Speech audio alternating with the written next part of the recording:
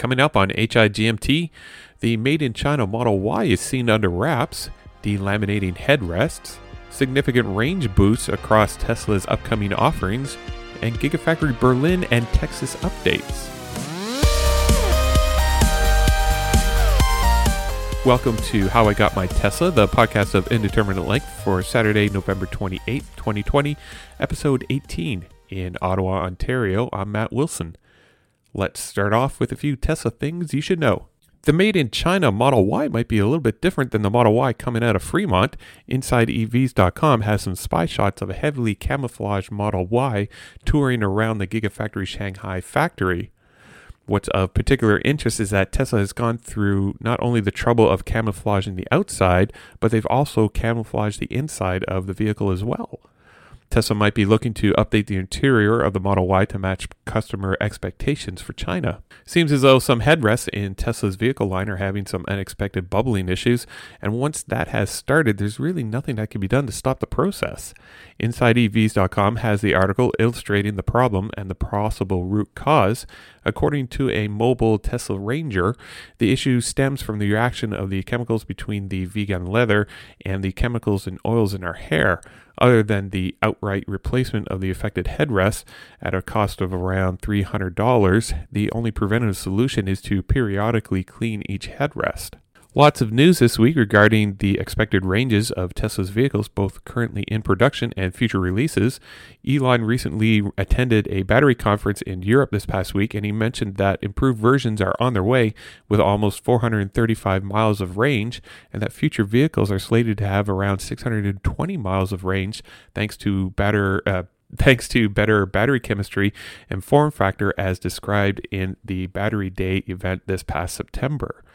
At the conference, Elon also mentioned that Gigafactory Berlin will be focusing on producing EVs that are best suited for the European market, which may include a hatchback version of some sort. So I wonder if this is the previously announced $25,000 Tesla EV that was discussed at Battery Day this past September. CNET.com also goes into the delays of the Tesla Roadster and the upcoming Cybertruck and Tesla Semi, so check out the story at the link below. The expected 620-mile range is not relegated to just the current fleet. Elon also mentioned that the Tesla Semi will have the same 620-mile range. This will be, again, thanks to the new 4680 cells, and Electric.co goes into the story a little bit further.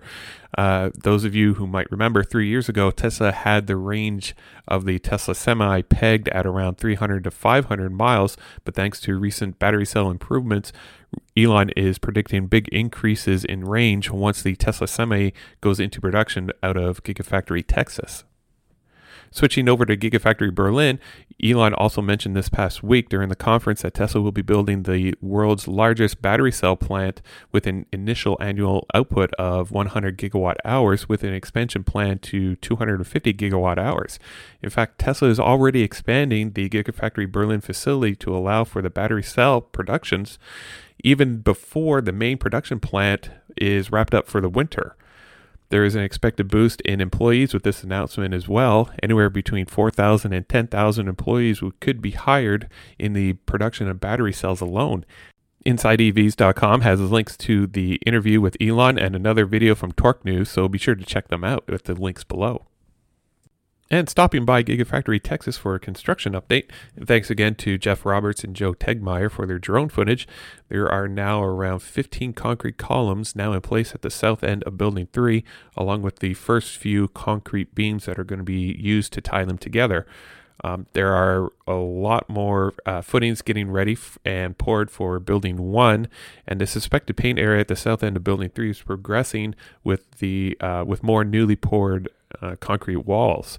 Structural steel is being delivered and assembled for Building 2 with 15 cells in place on the first floor and 6 cells in place for the upper level in the same area. The Gigapress area in Building 3 appears to be getting worked on with lots of soil consolidation activities. Overall, there's lots of activity that is actually happening in the Megapad area with a seemingly endless amount of georepair work still going on.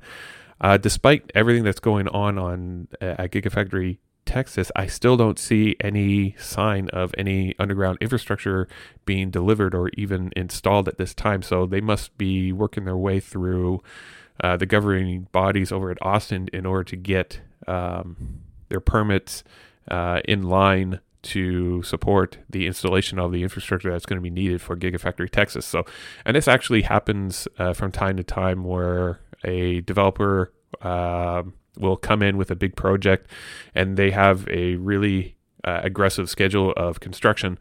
And while they are working their way through City Hall to get the required engineering approved for all the underground infrastructure, it's not uncommon for permission to be granted from the municipality to go ahead with the superstructure installation, seeing that the structural components are probably not going to be necessarily affected at all with the installation of the underground infrastructure. But still, as these drone flights continue, I still don't see any new water main or storm sewers or sanitary sewers being in place. So I think Tesla is currently working on just getting the building started and wrapped up as quickly as possible.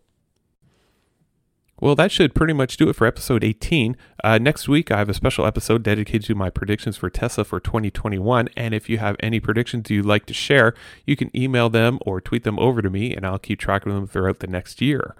If you are looking to purchase a new Tesla and you want 1,000 free supercharging miles, feel free to use my referral program link in the show notes below, or head on over to ts.la/Matthew40942. I checked my account just the other day. It looks like Chatty is my only, right now, my only Tesla friend. So thanks again, Chatty, for using my referral program link. That's great. Overall hashtag for this episode, let's try hashtag King of Range. And the hashtag for this podcast is always hashtag HIGMT. And if you have any feedback for me, feel free to throw me an email at howigotmytesla@gmail.com. And always, you can watch my progress towards a Tesla by visiting howigotmytesla.com.